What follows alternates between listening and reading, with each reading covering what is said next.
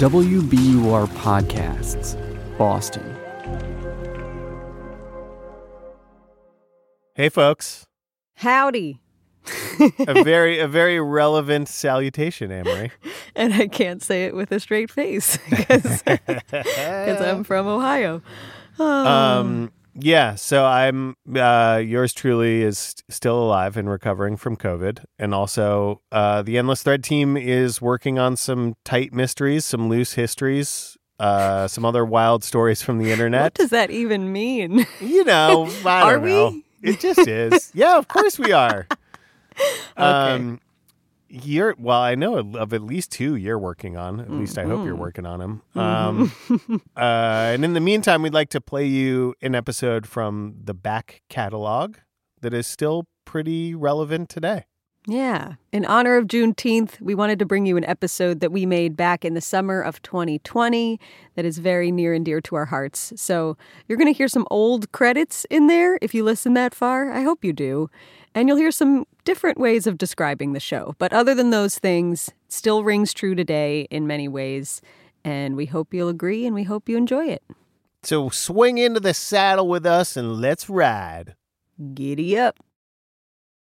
Amory, when I say cowboy, what do you picture and what do you hear?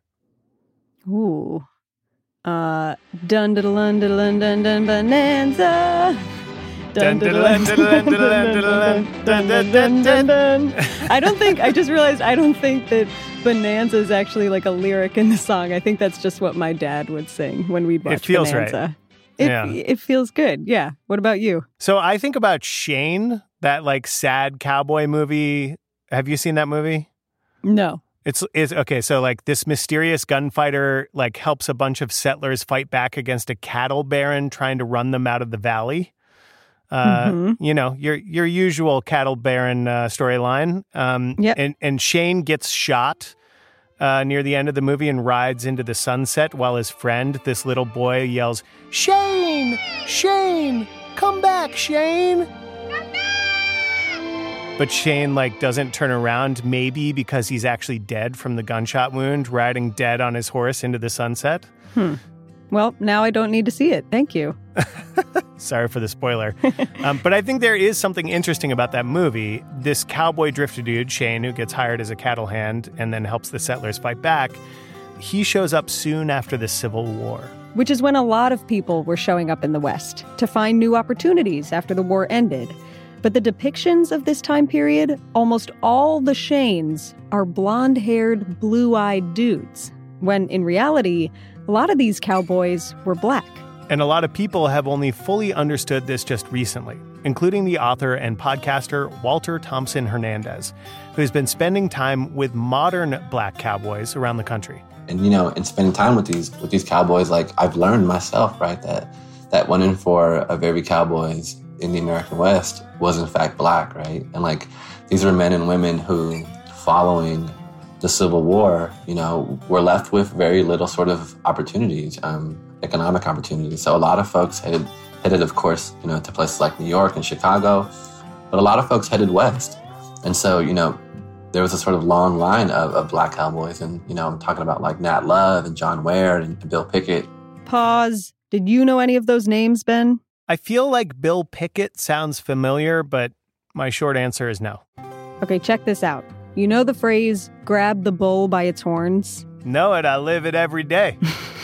Yeah. Well, Bill Pickett, he was a black cowboy from Texas. He invented what's called bulldogging, the act of wrestling a bull to the ground by jumping off your horse, grabbing it by the horns, and tipping it over. And, of course, we use this phrase all the time, but most people don't know anything about the guy who invented it. And Walter says the famous black cowboys are just the tip of the historical iceberg. These were all black men who were essentially known for being some of the most daring and adventurous riders. And, you know, the sad thing, right, is that we do know about a few of these names, but there's thousands of other black men and women whose names we'll never know. Walter has been trying to change that.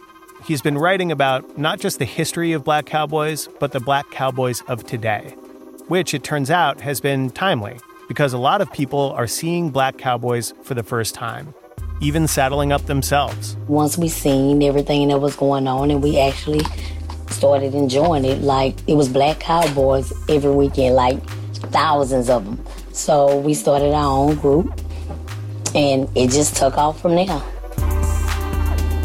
I'm Ben Brock Johnson. I'm Amory Sievertson. And you're listening to Endless Thread, the show featuring stories found in the vast ecosystem of online communities called Reddit. We're coming to you from WBUR, Boston's NPR station. Today's episode, Giddy Up!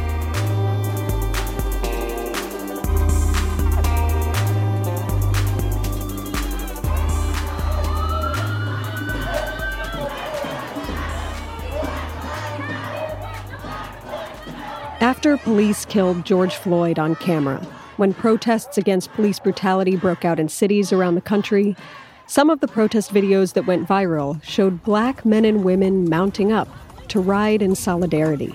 Some of those men and women mounting up were from Houston, part of a trail riding group that started a few years ago. Okay, my name is Cassandra Johnson. I am the first lady of Nonstop Riders, and my husband is the president. Nonstop Riders is a nonprofit trail riding group that we started in 2016 just to do something different for the community, you know, show them something different. We are a group of 115 people, and we have people who horseback ride. We have a party wagon that the people who don't have horses, they are allowed to get on the wagon. I ride on the party wagon on back of the truck. We have a truck that pulls the wagon, so I can watch everything that's going on the party wagon. We have a driver that drives us, and my husband DJs on the party wagon when he's not riding Sunshine. Tell me about Sunshine.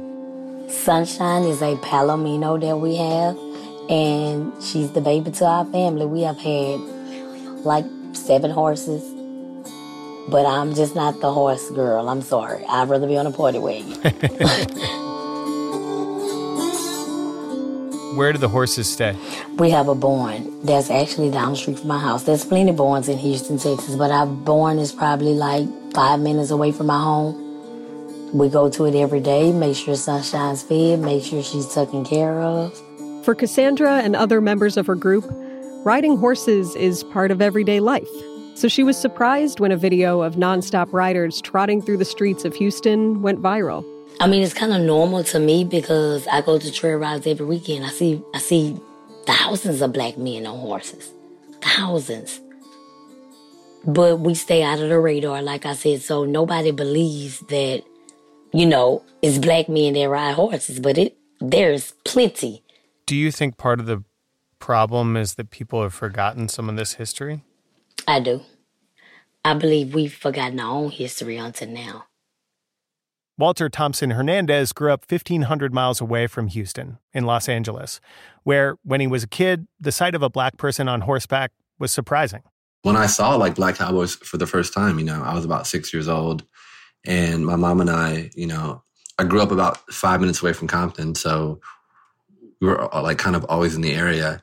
And I see these like 2 black men on horses one day, and it kind of just like really startled me, you know, and it really sort of just surprised me that I hadn't learned about black cowboys in schools, you know, like in the history books and in these sort of like John Wayne films and Clint Eastwood films. Like it's all just like white cowboys, right?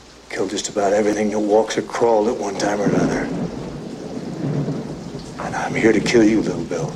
And I was like, Mom, like, look. And you know, my mom looks at me and she's completely unfazed. You know, she's just like, yeah, like black cowboys, you know.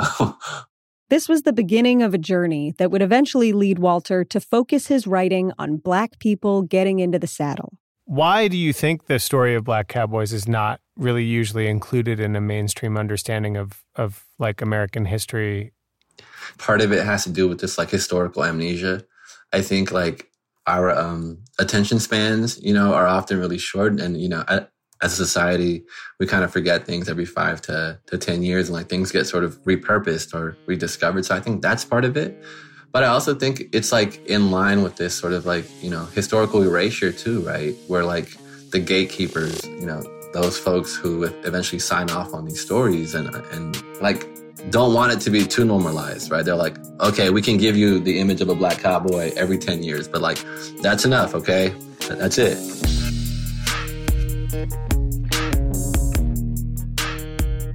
Some of this kind of gatekeeping happened back in 2018. That year, Walter felt like he really had his finger on the pulse. He'd just written a piece for the New York Times with the headline, Compton Cowboys. Walter's piece was about a new generation of people in Compton who, as the article described it, were trying to create a safer community and challenge assumptions at the same time. Assumptions about who could and who could not be cowboys. Old Town Road, a song first released in the fall of 2018 by the then relatively unknown independent rapper Lil Nas X, would also challenge these kinds of assumptions. This is my hot take. Okay, so I wrote that New York Times story early 2018. And I think Old Town Road comes out late 2018, October, November, something like that. And so I'm like, man, like, I think... Did you write Old Town Road? Did you write it? I'm the ghostwriter. Okay, guys, listen. Hot take. I wrote Old Town... No, I did not write it. Old Town Road. I had nothing to do with Old Town Road. Riding on a horse, you can whip your Porsche. I've been in the valley, you ain't been up off that porch now. Can't nobody feel... But I will say that I think the Compton Cowboys in some way maybe help spur that, you know, and, you know, pun intended, right? Spur that. Yes. Yeah. The song first gained a following when the Atlanta rapper started posting it anonymously on Reddit. That fed into posts on the video and music social media app TikTok, where kids use the song as a soundtrack to videos. And right around the same time, one of the biggest video games of the year, an outlaw action-adventure game set in the Wild West called Red Dead Redemption 2, launched. It would go on to sell 35 million copies and become one of the most popular video games of all time. Lil Nas X took rootin' tootin' footage of the game and set it to his song. And that video quickly got millions of views on YouTube. As the song became inescapable, it launched a new wave of the cowboy aesthetic in Black popular culture, the so-called Black Yeehaw agenda. And a lot of people questioned the validity of history and the trend. Billboard even took it off the Hot Country chart, saying it supposedly didn't meet the standards of today's country music, a move that, all by itself, caused a huge controversy. And then came the release of an Old Town Road remix featuring white country singer Billy Ray Cyrus, which, along with launching the song into the stratosphere, was basically an attempt for the song to be recognized as a country song. The fact that Lil Nas X wasn't sort of initially allowed to partake in, you know, this sort of like country music genre because of frankly, you know, of how he looked. You know, this was a black man from Atlanta who had like a hip hop beat, but who was obviously like doing it in a very country way. Like, that's a country song, a really sort of catchy country song, right? So I think there is a connection there, you know, and I think this sort of like larger yeehaw agenda, like quote unquote, right, is something that like has always sort of like tiptoed between like, you know, like hip hop culture and country culture. But I think it's like a conversation that was bound to happen. And I'm so happy that that song really blew up and took off in a way that I think nobody imagined. It took off right as Walter Thompson Hernandez was expanding his 2018 article for the New York Times into a book about Black cowboys. I'd be lying if I told you that I didn't email my editors and publishers. I was like, hey guys, like we have to publish this earlier. You know, like this is really taking off, you know? So I did that and they were like, no, Walter, that can't happen. Walter's book is out now. The Compton Cowboys, the new generation of cowboys in America's urban heartland. And it explores the idea of who gets to decide just who and who isn't a cowboy. The definition itself is tricky. Do you have to be roping cattle on a ranch to be a cowboy? Is it about the outfit, the way of life? Or, in 2020 America, is it something a little simpler? A relationship with a horse? Who gets to take ownership of the definition? We do rope cows. We do rope cattle. You know, we have living quarters with trailers. We have horses. We have horse trailers. We have barns. There are Black cowboys. And there are Black cowboys that choose to stand up for what's right.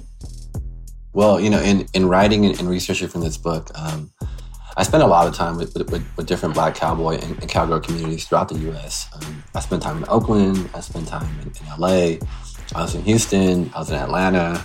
And I was in Philadelphia for a bit as well. And, one thing that I saw was like there was such a huge sort of difference between like urban riders and rural cowboys, right? The Compton Cowboys, they are cowboys, but they're also folks who, live in Compton. So you really won't see them, dressing up with like, cowboy hats or cowboy boots or like Wrangler jeans. Like these guys and women are wearing, Nikes and Nike Air Jordans, and sort of doing that. And their biggest thing is at least finding a few times a week to ride together.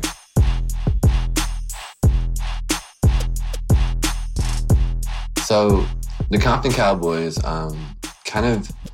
their story kind of begins in 1988 when Maisha Akbar starts this Compton Junior Posse organization in the Richland Farms, which is where the Cowboys ranch is located at. And they sort of take up horse riding and really sort of like, tap into this cowboy culture in Compton.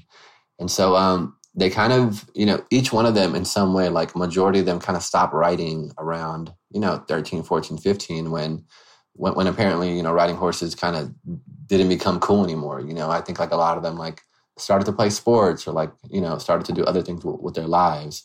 But in their 20s, like in their mid to late 20s, they sort of all have a moment at around 2017 or so when they sort of all start slowly migrating back to the ranch. And they sort of like come together and officially form as the Compton Cowboys and sort of like become a staple in their community. These riders also have a distinct impact on the dynamics of their community. In urban communities throughout the U.S. and places like Compton, the horses are so much more than a vehicle, right? Like they often become a shield and even like a sense of armor that protect the cowboys against numerous things like police violence and rival gangs. And, there's like such a difference between a black man or woman walking through Compton or driving through Compton and riding through Compton. Police and rival gangs really sort of like give these guys a pass when they're on their horses, but when they're walking or when they're in their cars, it becomes like open season, free game.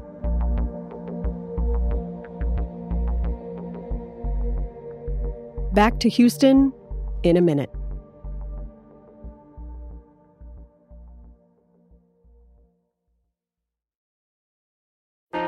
Politics has never been stranger or more online, which is why the politics team at Wired is making a new show, Wired Politics Lab. It's all about how to navigate the endless stream of news and information and what to look out for. Each week on the show, we'll dig into far-right platforms, AI chatbots, influencer campaigns, and so much more. Wired Politics Lab launches Thursday, April 11th. Follow the show wherever you get your podcasts. When Walter was researching his book, Compton Cowboys, he went to Houston and witnessed some of the local traditions of the trail riding groups there. A place like Houston is really sprawled out and, there's more opportunities for these huge, massive rides, right? And these like beautiful like Zydeco dances on Fridays and Saturdays, which I actually attended. Cassandra, the woman who founded Nonstop Riders with her husband, participates in these events every weekend.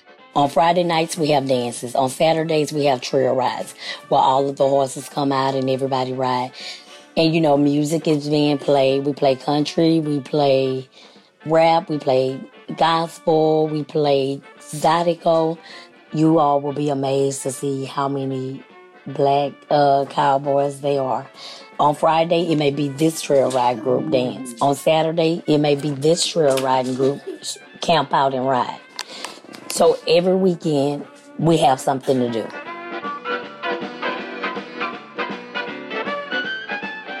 Tell me about what happened last Friday night before the first protest you went to. One of our members, which she's in our trail riding group, she was having her sister a party.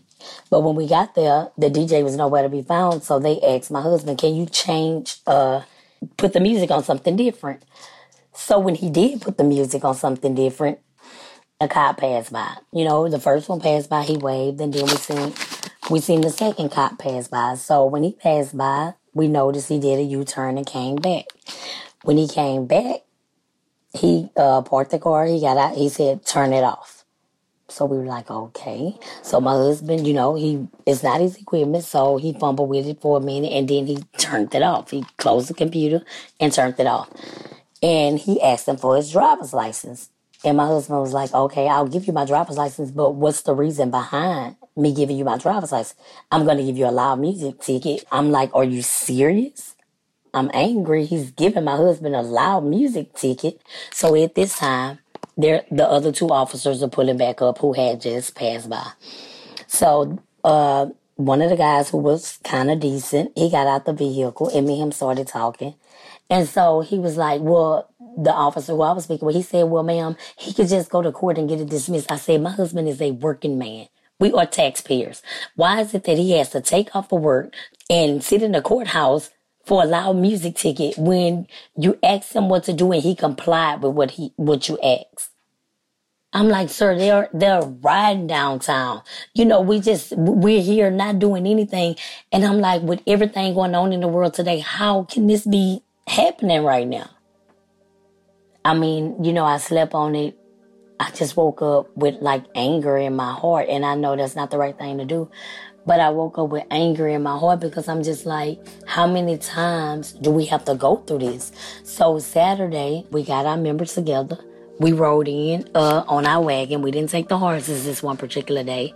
We rode in on our wagon with our red shirts up, with our fists in the air. And the police were actually lined up with the tactical gear on, the face mask. And we were able to say what we felt.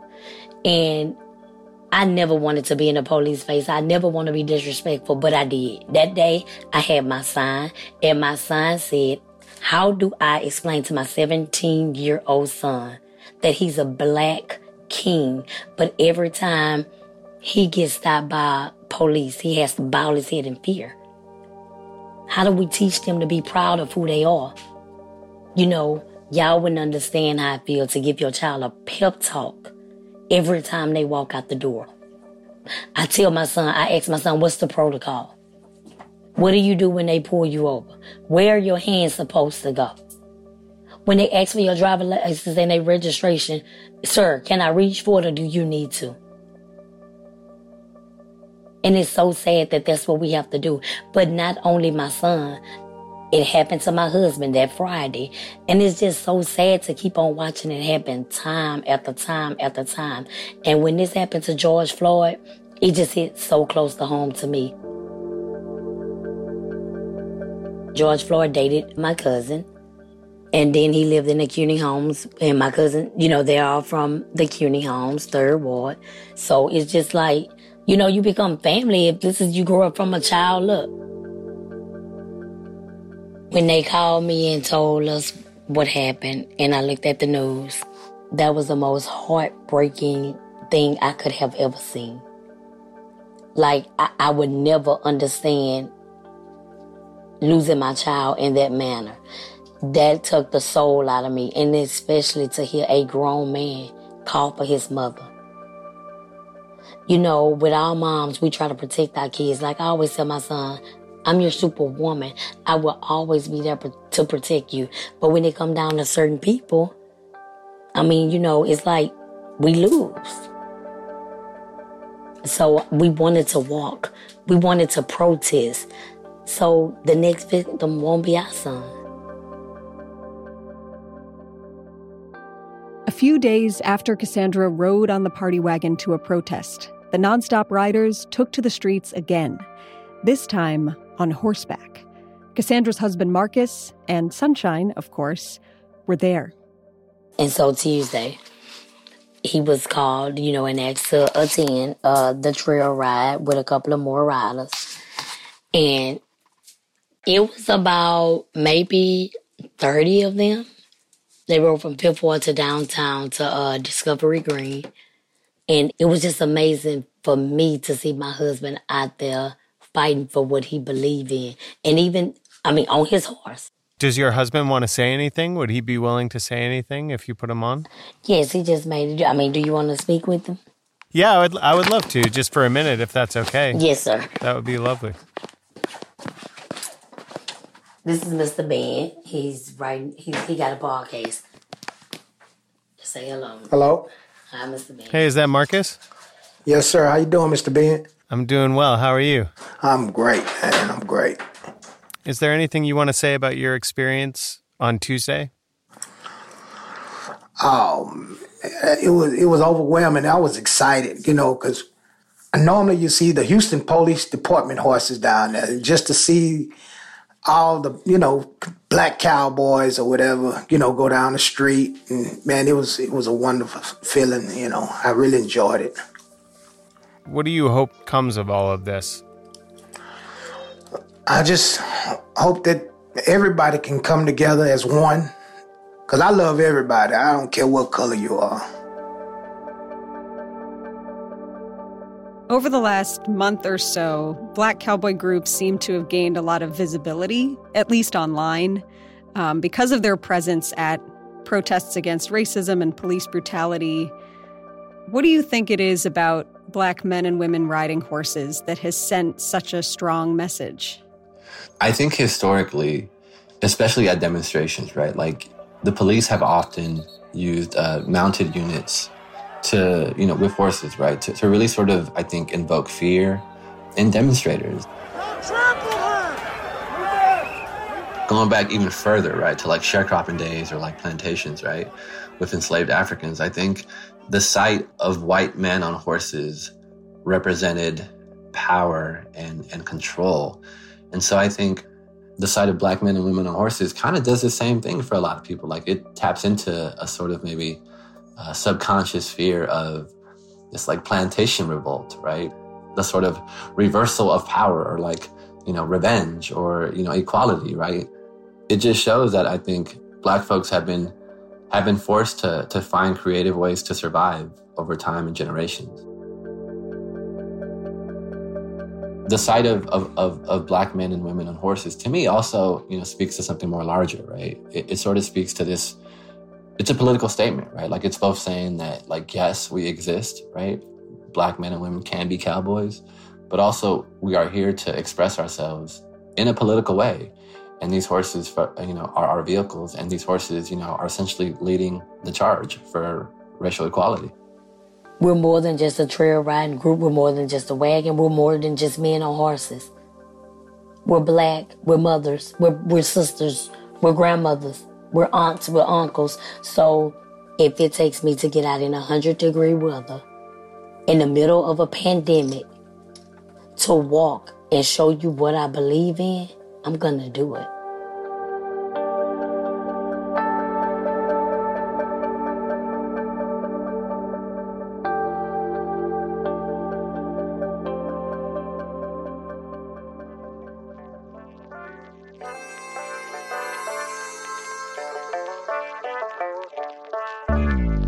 Endless Thread is a production of WBUR, Boston's NPR station, in partnership with Reddit. Josh Swartz is our producer, who loves seeing horses at protests because it's a great example of animals doing stuff. Iris Adler is our executive producer, and she thinks the controversy around Old Town Road was just one big face palm. Mix and sound design by Paul Vicus, who grabs life by the horns to escape our boring dystopia. Michael Pope is our advisor at Reddit, and he does not dance to Zydeco, but he does love dancing to music French people might play at a party or just with friends around. Editing help from managing producer Kat Brewer, extra help from Frank Hernandez, and additional music by Paul Vicus.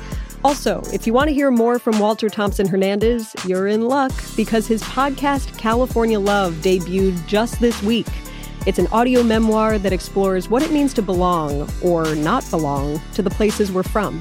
You can find it wherever you listen to us. On Reddit, we are endless_thread. If you want to contribute art for an upcoming episode or give us a story tip so we can tell it like we did today, hit us up there. My co-host and producer is Amory Sievertson. My co-host and senior producer is Ben Brock Johnson. Yeehaw!